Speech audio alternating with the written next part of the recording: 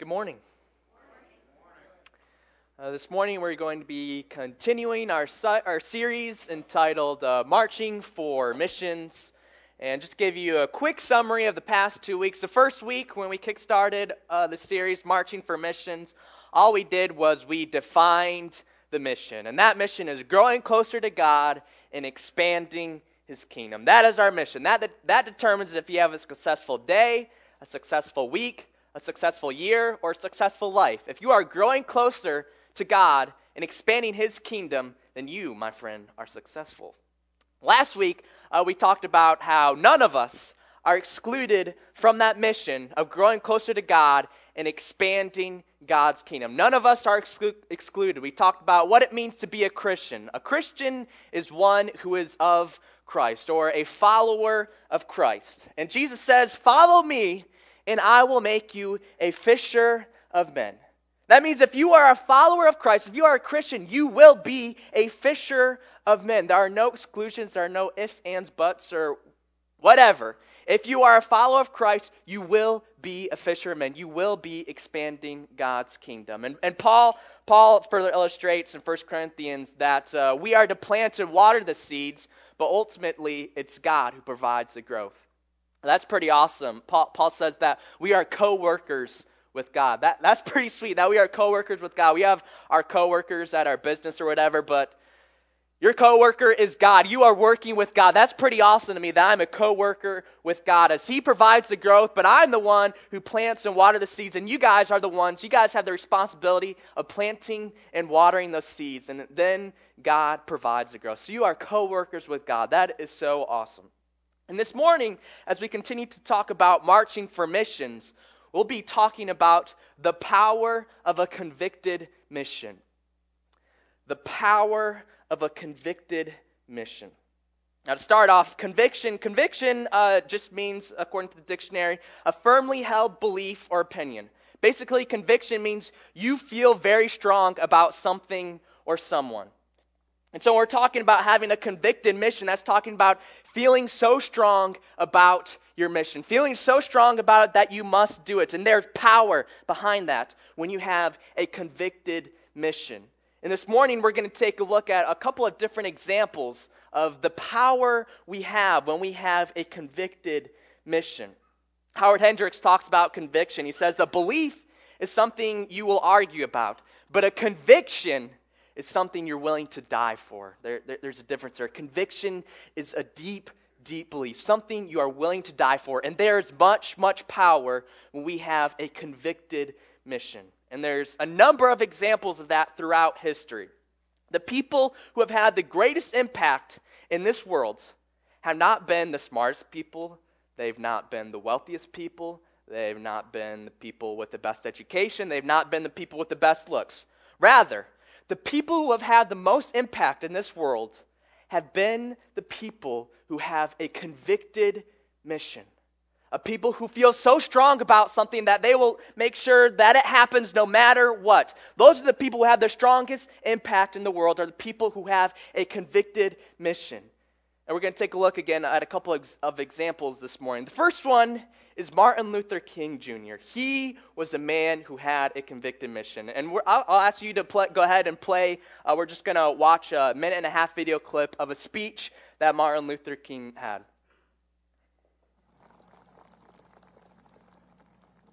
So even though we face the difficulties of today and tomorrow, I still have a dream. It is a dream deeply rooted in the American dream. I have a dream that one day this nation will rise up and live out the true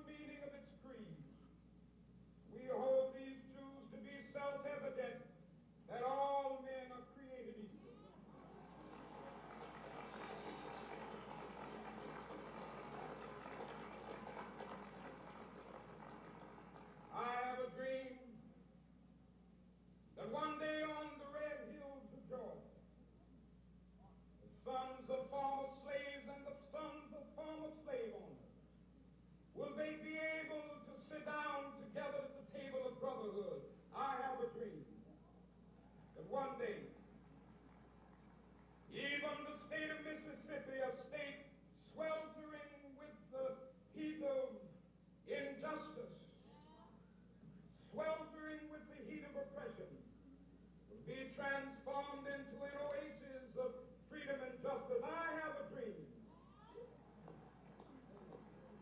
that my four little children will one day live in a nation where they will not be judged by the color of their skin, but by the content of their character. I have a dream today. Very good, yes. Martin Luther King Jr., as many of us know, he lived in a time in the 60s and 50s and such where people of color, they were not treated the same as white people. That's the sad truth, that the people of color, the African Americans, they were discriminated against, people were racist towards them, and people segregated them against their own society. And Martin Luther King, he lived in that society, but he had a dream. He had a mission where one day his kids were going to live in a society where they weren't going to be judged by the color of their skin, but where they were going to be judged by the content of their character. And we can see the mission, the convicted mission that Martin Luther King Jr. had. And it's because of that mission, it's because of that convicted mission that now 50 years later, we do not have the same problems as they did in the 50s and 60s. I love the 50s and 60s, for those of you who don't know me. But they had their problems. They were racist and segregated and discriminated the African Americans. It's because of Martin Luther King Jr.'s convicted mission that now 50 years later, we don't live in a society where we have to deal with the discrimination, the racism, and the segregation of African Americans. They join us in our culture and our society. And Martin Luther King Jr., he was so convicted. He was so convicted about this mission that he was willing to die for it. And he did die for it in 1968. But again, 50 years later, we now live in a society where African Americans, they have equal opportunity with us. That's not something you could have said 50 years ago. And Martin Luther King Jr., he was one of the main catalysts that brought change to the African American culture in our society, that brought them equal rights. He had power because he had a convicted mission. He had a convicted mission. And there's another example that we're going to be talking about this morning, a historical example of someone, the power that they had because of a convicted mission. And now this man had arguably one of the greatest impacts in all the world, throughout all of history. He had one of the greatest single impacts in the world. And why? It's because he had a convicted mission. This man, though, he did not have a good early childhood. This man, he did poor in school. This man was rejected from college twice. This man constantly fought with his father and his other peers. This man lived in a nation that went into war, and this man was just a messenger. This man was depressed, and some thought he contemplated suicide.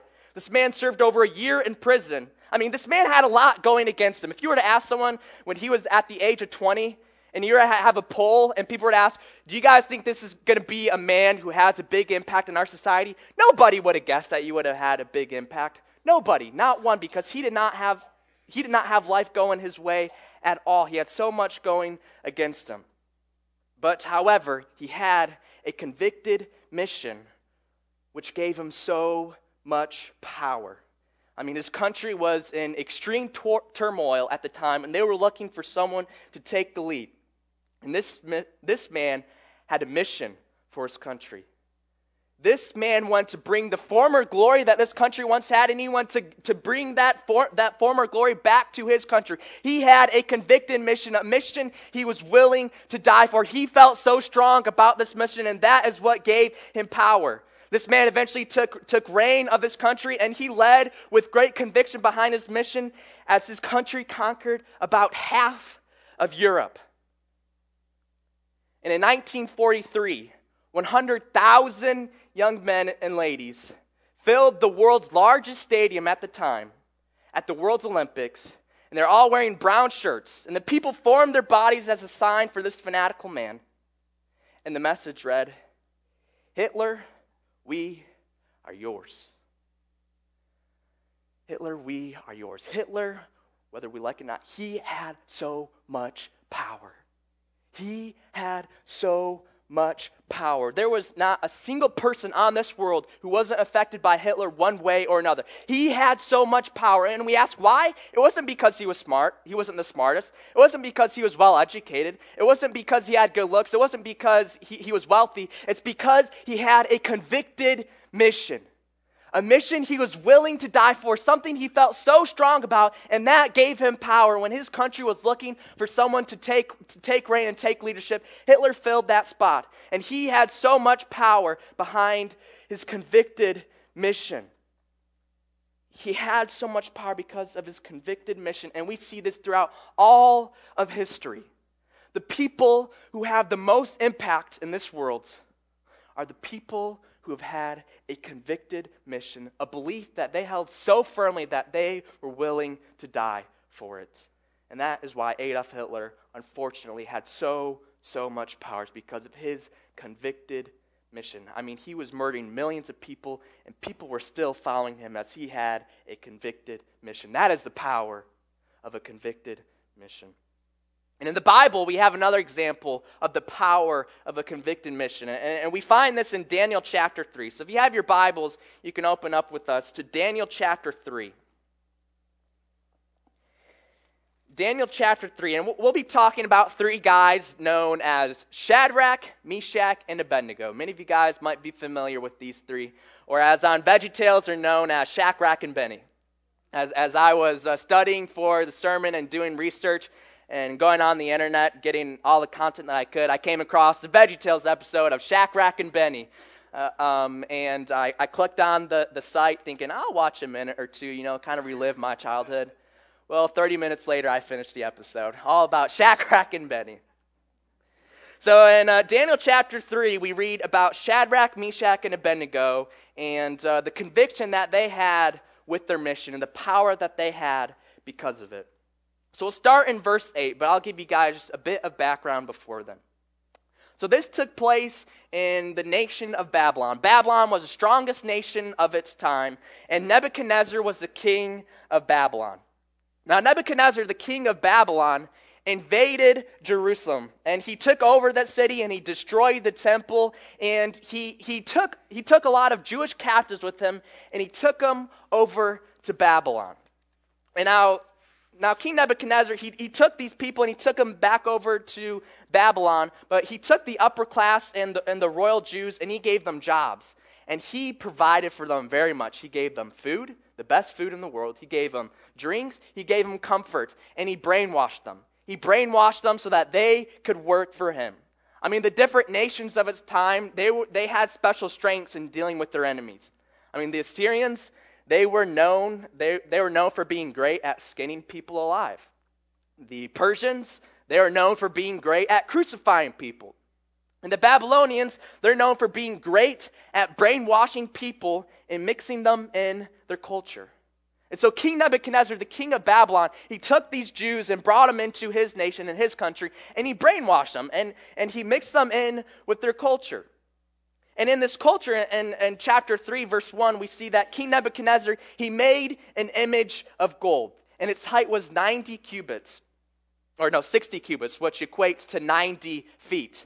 He made an image of gold that was 90 feet tall. I mean, there's barely a building in downtown Springfield to this day that is 8 stories tall, 90 feet tall. But here, nevertheless, King Nebuchadnezzar, he made an image that was 90 feet tall.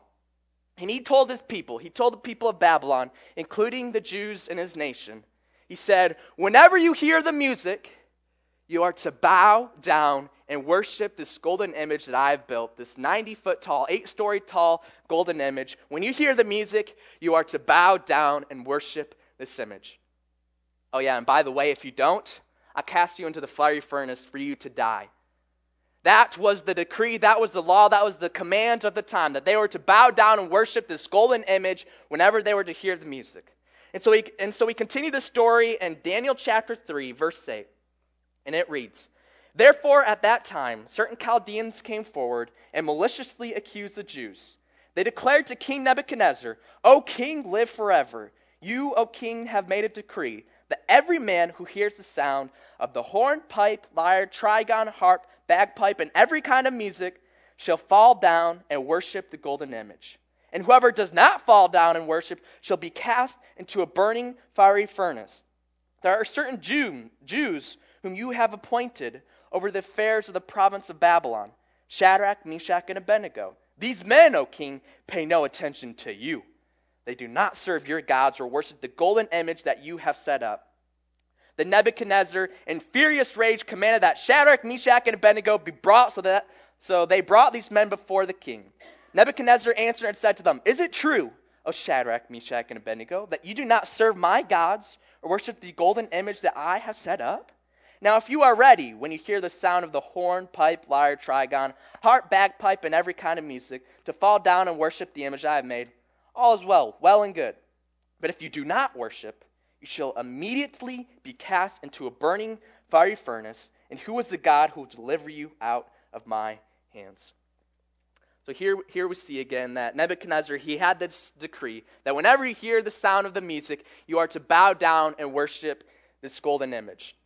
Well, now there were a couple tattletales in Nebuchadnezzar's reign, and they tattletaled to Nebuchadnezzar and say, "Hey, listen, man, there's a couple of Jews who you've appointed that are not worshiping and bowing down to this golden image." And so Nebuchadnezzar was like, "All right, I'll go check, see what's happening." So he summoned Shadrach, Meshach, and Abednego, and he says, "Rumor has it that you guys aren't bowing down and worshiping my golden image that I set up. What's the deal with that? I mean, if you want to hear the music now and bow down and worship that golden image, all is well. I'll forget about it all. But if you don't, I'm going to throw you into that fiery furnace. You hear me, Shadrach, Meshach, and Abednego? So you better bow down and worship that golden image." And so here Shadrach, Meshach, and Abednego were standing. They're being forced to worship this golden image. But now they were Jews, and this goes totally contrary to what they've been taught all along. They were to give God glory and God alone. They were to worship and serve God alone. No other gods, no other images were they supposed to bow down and worship. So this was totally contrary to their mission of worshiping God, giving God the glory that he deserves, growing closer to God, and expanding his kingdom. And so we see their reply in verse 16. It reads, "Shadrach, Meshach, and Abednego answered and said to the king, 'O Nebuchadnezzar, we have no need to answer you in this matter. If this be so, our God, whom we serve, is able to deliver us from the burning fiery furnace, and he will deliver us out of your hand, O king. But if not, be it known to you, O king, that we will not serve your gods or worship the golden image that you have set up.'" So here Shadrach, Meshach, and Abednego, as they're presented before the king and forced to worship the golden image, they said, "Nebuchadnezzar, we are not going to worship your golden image, for we are going to serve and worship God and God alone." They directly disobeyed the law of the king, and disobeying that law of the king resulted in death. They felt so strong about their mission of giving God the glory and praise that he deserves, that they were willing to die for it. That is a convicted mission. And so then we see Nebuchadnezzar's reply in verse 19. "The Nebuchadnezzar was filled with fury, and the expression of his face was changed against Shadrach, Meshach, and Abednego. He ordered the furnace heated 7 times more than it was usually heated. And he ordered some of the mighty men of his army to bind Shadrach, Meshach, and Abednego, and to cast them into the burning fiery furnace. Then these men were bound in their cloaks, their tunics, their hats, and their other garments, and they were thrown into the burning fiery furnace. Because the king's order was urgent and the furnace overheated, the flame of the fire killed those men who took up Shadrach, Meshach, and Abednego. And these 3 men, Shadrach, Meshach, and Abednego, fell bound into the burning fiery furnace." So here, King Nebuchadnezzar, hearing Shadrach, Meshach, and Abednego saying, "We will not bow down and worship your golden image," King Nebuchadnezzar goes, "All right, I'm sending you to die in the burning fiery furnace. But I'm not going to heat it just normal. I'm going to heat it 7 times hotter than normal. 7 times hotter than normal when it's already on fire." And so these guards, they throw Shadrach, Meshach, and Abednego into the burning fiery furnace that was 7 times hotter than normal. And it was so hot and so dangerous that the guards who threw them in, they died from the fire themselves. And so there Shadrach, Meshach, and Abednego was. They were there to die in the burning fiery furnace that was heated 7 times hotter than normal. But now something extraordinary happens here. In verse 24 we read, "And then King Nebuchadnezzar was astonished and rose up in haste. He declared to his counselors, 'Did we not cast 3 men bound into the fire?' They answered and said to the king, 'True, O king.' He answered and said, 'But I see 4 men unbound, walking in the midst of the fire, and they are not hurt, and the appearance of the 4th is like a son of the gods.'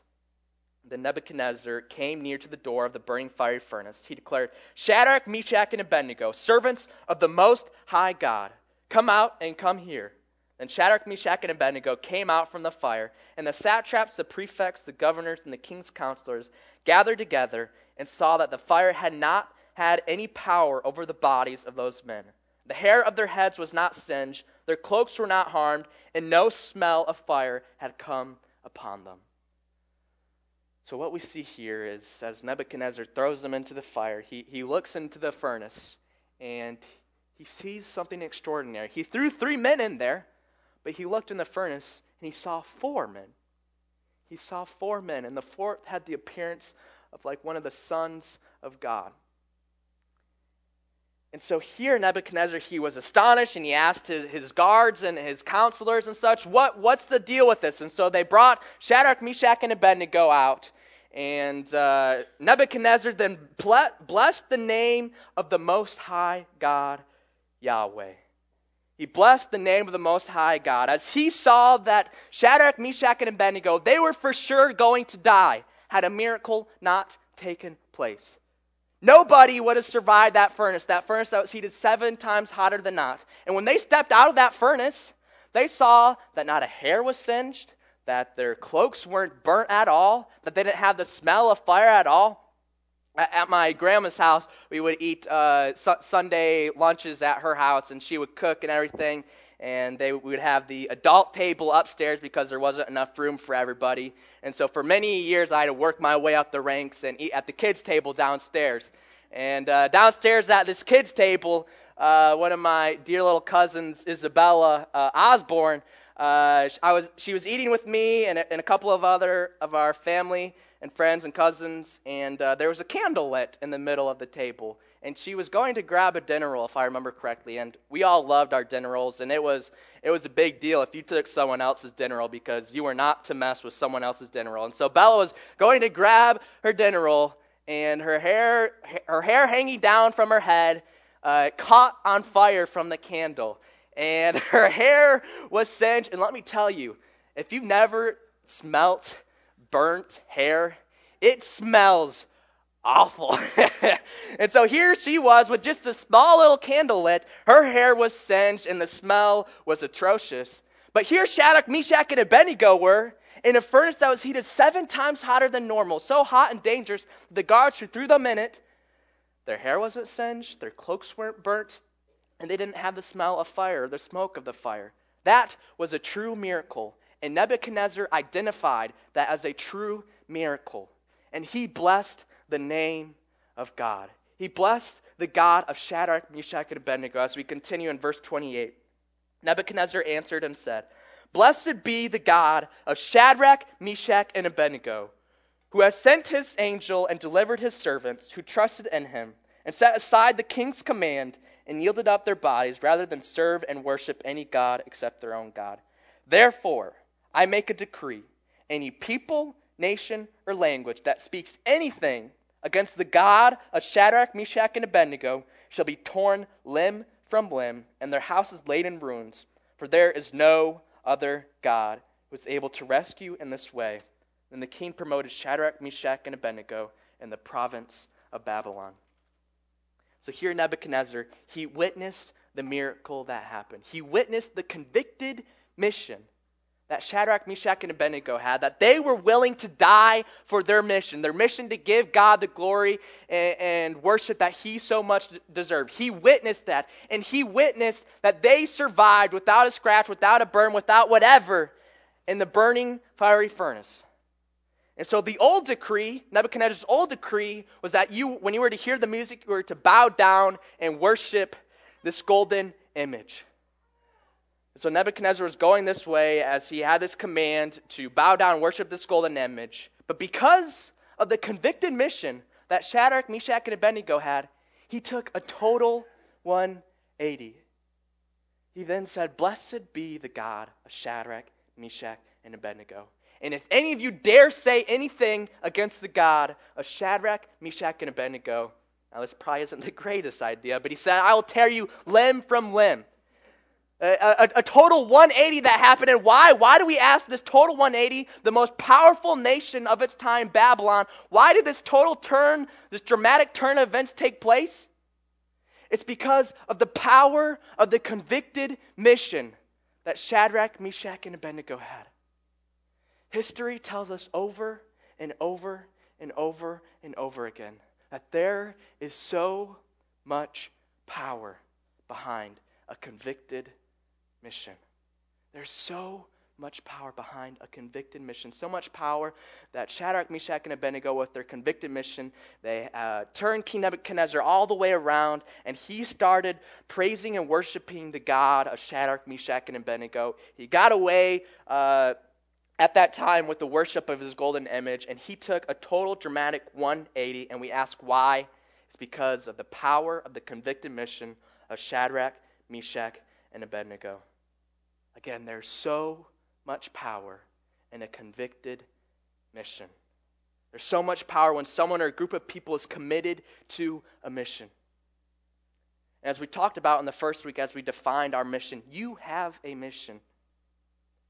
You have a mission, and that mission is to grow closer to God and expand His kingdom. That is your mission. That determines if you are successful or not, if you are growing closer to God and expanding His kingdom. That is your mission. We established that in the first week. That is your mission. You have a mission.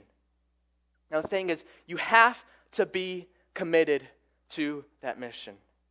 You have to have this deep conviction of this mission. You have to be willing to die for this mission, willing to die to grow closer to God and expand His kingdom. You have to have that deep sense of conviction. For history tells us over and over and over and over again that if you have a deep convicted mission, there's power behind that. There's power behind a convicted mission.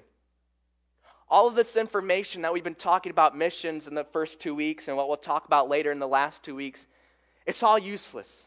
It's all useless if you do not have conviction for this mission. If you do not feel strong about this mission, it's useless. You might as well go home as I'm wasting your time just blabbing on and on and on and on and on. You need to have a convicted mission. You need to feel strong about this mission. It's useless if you don't. Now, the ironic point about conviction is that a lot of people, they have a strong conviction about weak issues, like fashion or football or food or cars or games or whatever you can think of. A lot of people have strong convictions about those weak issues.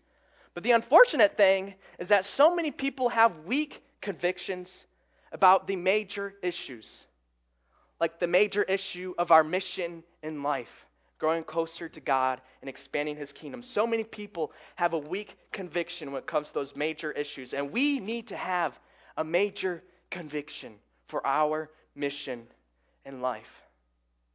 A person without conviction or a person with weak conviction is at the mercy of circumstances. If you don't determine what is important in your life and how you'll live, let me tell you, the people around you, the society, the culture, the media, they'll determine for you what's important. The leaders above you, they'll determine what's important for you if you don't make that decision yourself. If you don't stand for something, you'll fall for anything. That's an old cliche that holds so true and holds so much power. If you don't stand for anything, you'll fall for anything. Or if you don't stand for something, you'll fall for anything. People without conviction often mindlessly follow the crowd. And we saw this in all three examples this morning. The example of Martin Luther King Jr., the example of Hitler, and the example of Shadrach, Meshach, and Abednego. When people don't have a conviction, they mindlessly follow the crowd. We saw that for hundreds of years.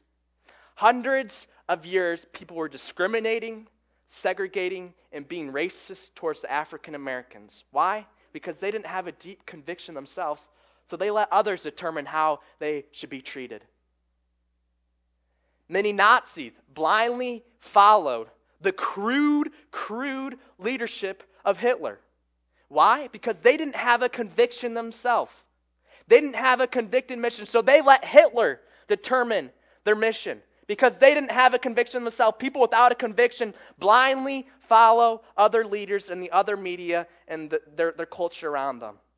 The people under Nebuchadnezzar's rule, they were willing and obedient to bow down and worship to that silly little golden image. Why?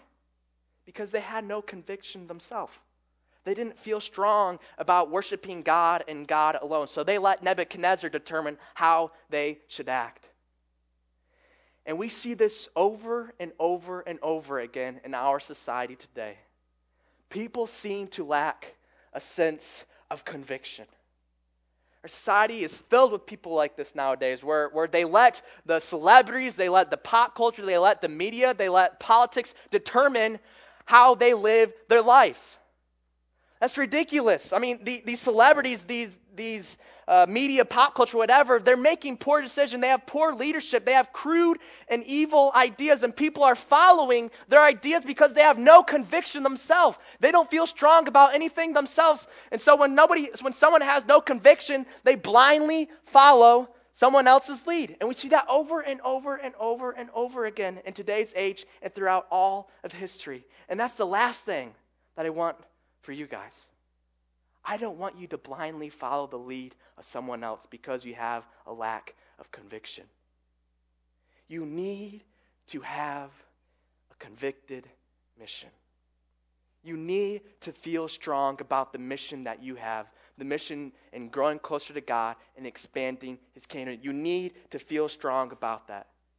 History tells us that if you have the conviction behind that mission, if you have that convicted mission, history tells us that you will have an impact in this world.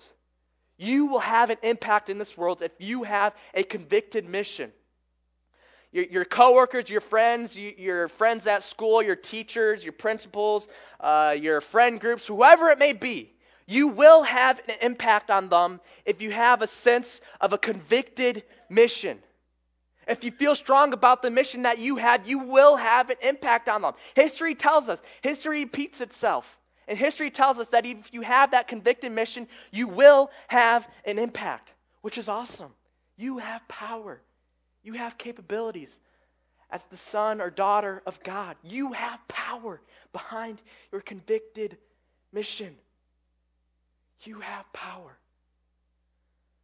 And so it's my plea to you all together as a church, as God's church, as brothers and sisters in Christ, as a part of family in God, that we stand strong and we be passionate about the mission that we have. For we certainly have a mission, and none of us are excluded from that mission, but we must feel strong about that mission. And I'm telling you, if we together as a church have a sense of conviction for our mission, then God is going to make us have an impact on the people around us in our community, in our church, and those around the world. We need to have a sense of conviction for our mission. You will have so much power if you do. You will have so much impact if you have a convicted mission. For there is power in a convicted mission. Let's pray. Father God, I thank you for this day. I thank you for the mission that we have before each and every one of us, the mission to continue to grow closer to you and to continue to expand your kingdom. Father, it's my prayer that we as a church, as your church, that we can come before you with a sense of conviction. Come before you with a strong desire and a strong belief in the mission that you set before us so that we can have an impact in this world. Father, I pray that you use us as your church and that we can have a positive impact in this world. And we love you so much. We thank you so much for the beautiful gift of your Son, the free gift of eternal life. And please do not let us take that for granted. And it's in Jesus' name that we pray. Amen.